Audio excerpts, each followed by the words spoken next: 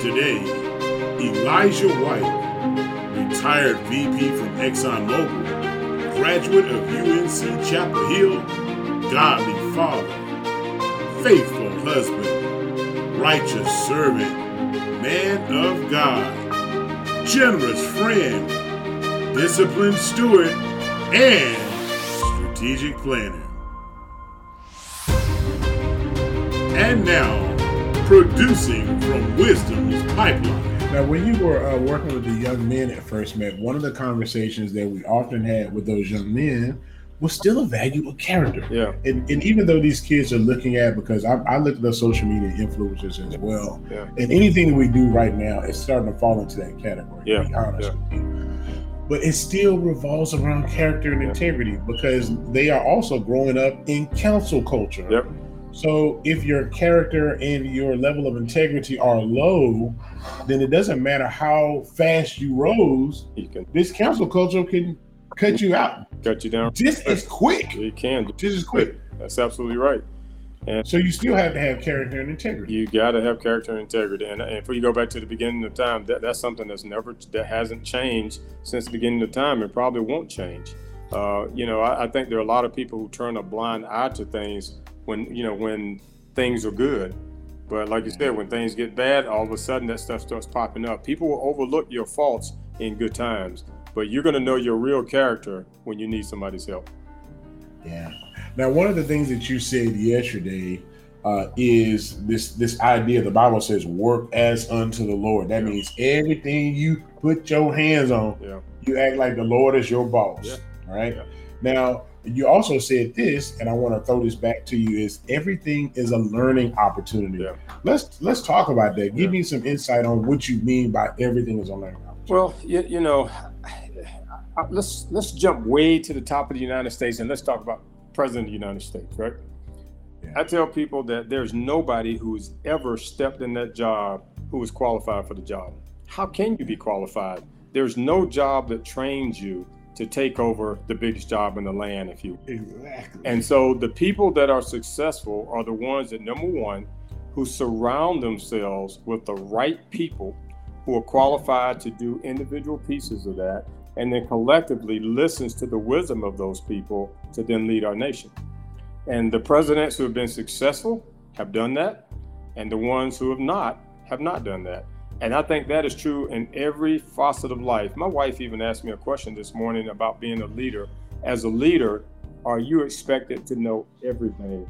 And it's just not humanly possible. Yeah. And that's why, you have executive teams. The executive teams have their executive teams. I mean, it is a pyramid scheme all the way down, because most of the knowledge of an organization is at the base level. There was one of our executives one time, he put together this demonstration. And it was basically the analogy was a wedding cake.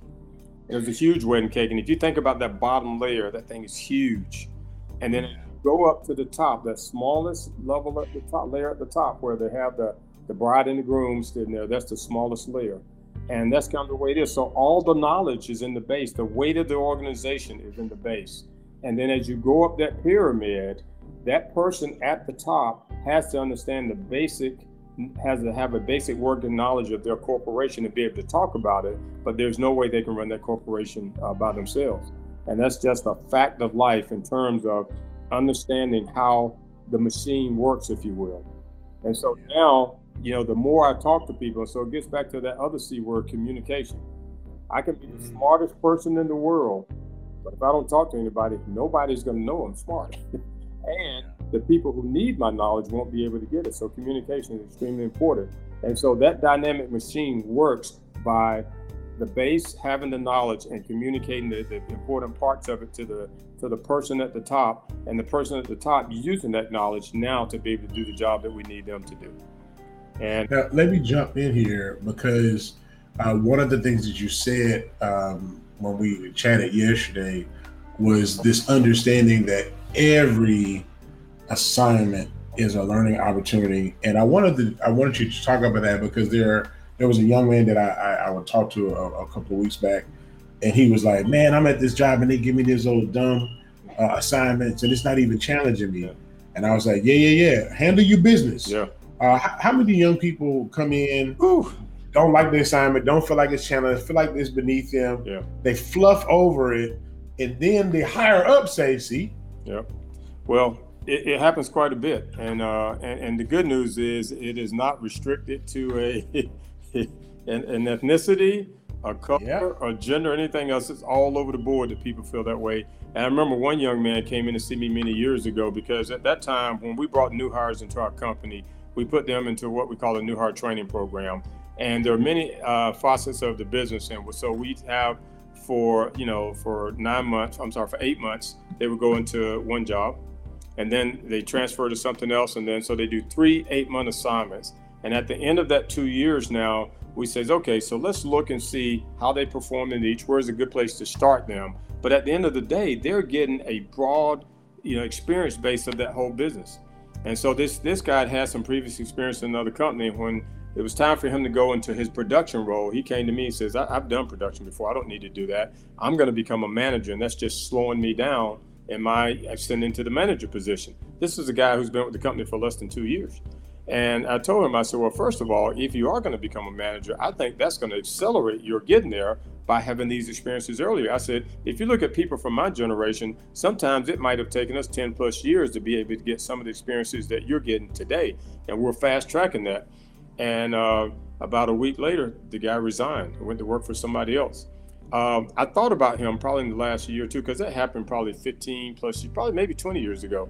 And I can't even find him on social media. I can't find him anywhere. So he's definitely not in the industry, but here's a guy who's going to become a manager. We've had other people who do the same thing. I look back at some of my experiences where people ask me to do something. And, I'm trying to learn, but that has nothing to do with me trying to learn. My boss just gave me an assignment. That's what I'm going to go do. And I kept doing, that was my attitude. I don't know if you call that a servant attitude. I'm not sure what it is. The boss is giving me a job. My job is to go do the best job that I can do at reaching those goals and objectives. And I remember one day, you've heard of Rex Tillerson, I'm sure, right? Yes. So I was a division manager in our research company, and I had to give a presentation to Rex Tillerson. And I knew who Rex was. I didn't know him that well, but I knew who he was. And he obviously knew who I was. But so when it was time for me to go give my presentation, I gave it. And then they asked me, normally when you finish presenting, you get up and leave. They said, no, just go ahead and sit. You can listen to the next couple of ones, which was going to be a learning experience for me. They got to a subject that was very tricky for the company at that time. The company was involved in some lawsuits and things, and Rex wanted to have an update on that. And there were 2 presidents, a couple of VPs, and a few other folks in the room, and they all looked around and I said, well, I don't know a whole lot about it. I said, and I probably talked for 30, 45 seconds. I don't know how long it was, but it was a pretty short, just giving, hey, here's what's going on. And everybody looked at me and they were in awe. They couldn't figure out how in the world would I know this. You want to know how I knew that? The way I knew that is, I was a little nervous. I got to go talk to Rex today. When I get nervous, I like to walk and I like to talk to people. And I was walking down the hallway, looked in the guy's office. He was sitting there with his feet on the desk reading a book. And I said, hey, how's it going? And he got nervous, put his book down. I said, no, I'm just walking around talking. I said, what are you working on? He was working on that very thing. So we talked for about 5 minutes and he gave me that update. So when we get in there, Rex asked this question. Now you can say it was luck. You can say it was the Lord. You can say it was all of the above. It wasn't because Elijah White was smart. It was because Elijah White was always asking questions. Hey, what's going on today? And I learned something from that young man that I guarantee you, at least for that couple of seconds or whatever, impressed Rex Tillerson. And that may have had something to do with me continuing to have a successful career. I can't swear to that, but But again, to me, that's why I like to talk to everybody, because you're always learning. And every new experience you have, you're going to learn something. Now, what you may learn is, this is not what I want to do in life. And it may help you make some career decisions, but you're still going to learn something. Now, I love that, because sometimes we think that learning only takes place up, but sometimes it takes place down. I would argue it takes place down most of the time. That would be my argument. Yeah, there are people that are that don't have the same title, maybe not even the same experience, but they're bringing something to the table. And a lot of times we cheat ourselves by not valuing people enough to engage them and being open enough to learn from them. Yeah. So I was before the Arab Spring happened, I was in Libya, and I was talking to some of our employees over there. at a, whenever you have the executives come over, they like for the employees to get together and just have chat sessions. And we were talking about the whole mentoring. And there was an engineer, because most of the people were very inexperienced young folks, but there was one engineer who had been there for, I don't know, or at least had been an engineer for a while. And he was telling me that there was nobody to mentor him. And I said, why is that? He said, well, all these people are very young people. I said, you're an engineer? He said, yeah. I said, well, most of these people are geology. How much do you know about geology? He said, well, I know nothing. I said, well, you don't think you can learn something from these geologists? He goes, well, I hadn't thought about it like that. And that just created a different dynamic in that office, because they are very hierarchical at least in that country at that time, that he would never dare go to a junior person to seek advice. And all of a sudden now he realized, hey, this is to my advantage to do this. And sometimes it just takes, having that conversation, but it also takes the willingness of that person to be able to say, you know what, I can learn something here. Let me go do it. Yeah. Now, let me, because we got 10 minutes here, and I know I told you 60 minutes on the nose. Look here, we talked about this. Let's go back to this baseline. Yeah. Because I think we can close out these last few minutes with this type of thought process. One of the things that we talked about yesterday was this next generation, and how they're coming after us. They're doing some things we never thought that we even would dare to do. Yeah. And part of why they can do that is because of the baseline that we've established. Yeah. So let's talk about that baseline, or what you even perceive from it. Yeah. To me, baseline is a tough word because it can mean so many things, but I'm going to talk about my baseline. Number one is, I can't tell you what to do when you get over, well, let's say 18, 21 years old. But up until that point, while you're living in my house, we're going to church every Sunday. Okay? We're going to school every day. We're going to graduate. Let's talk about just those things, what I'm going to call that minimum requirement of things that we're going to do. And what I'm really trying to do is to help you establish a baseline for yourself, because as you become an adult and you get your own family, you're going to have to establish your own baseline. But for somebody who's not had any kind of baseline, that's going to be extremely difficult. So again, it's a learning environment. The proud thing for me is, one of the kids go off and goes, hey, I'm in a new city, in a new state. Hey, I found the church. That was one of the first things that they said to me. I said, great, tell me about the church, but you don't know how much I was beaming inside, or, hey, Dad, I'm having some struggles at work today, and they want to talk to me about it.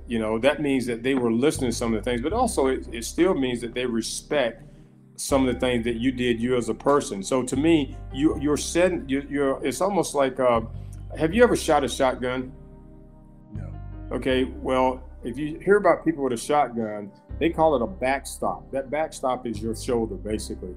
And if that gun doesn't have a backstop, it's hard for that cartridge to fire. And so what happens now is, if you don't have that baseline of that backstop, it's hard for you to move forward. These young adults have a different idea on how to make money, how to go about things. And part of what allows them to do that is that they have a safety net. Yeah, that's that backstop. That's that backstop. It allows them to say, you know what? The chances that I'm going to make it to the other side are probably like 25%, but because I do know that I have this safety net behind me, I'm going to take this journey. Yeah. What is it like to, or do you take pride in the fact that you set such a foundation that your kids can really make some decisions that you would look and say, dog, I would never have done that. Yeah, and I think that's part of the growth of these young folks. Again, the fact that we can be a backstop for them, I think is really important. And the fact that we need to be a backstop for them because they're trying to spring forward, I think should make us very proud as parents. Now, if that backstop is there because guess what? Now we'll go back to, I want to play video games 24 hours a day, or I want to watch, soap operas or whatever type deal, and I'm not trying to spring forward. That's a whole different conversation. But that spring and trying to spring forward and looking back, smiling because they know we're back there to catch them if they fall. Hey, I'll do that. If I had to start all over again, I'm not sure I'd do anything different when it comes to that, because I'm so proud of their willingness to try to spring forward, even if it's something that we don't think they should be springing forward in. We think I'm not sure you can make any money doing that. Like, hey, I want you to be a doctor. No, I want to go to culinary school.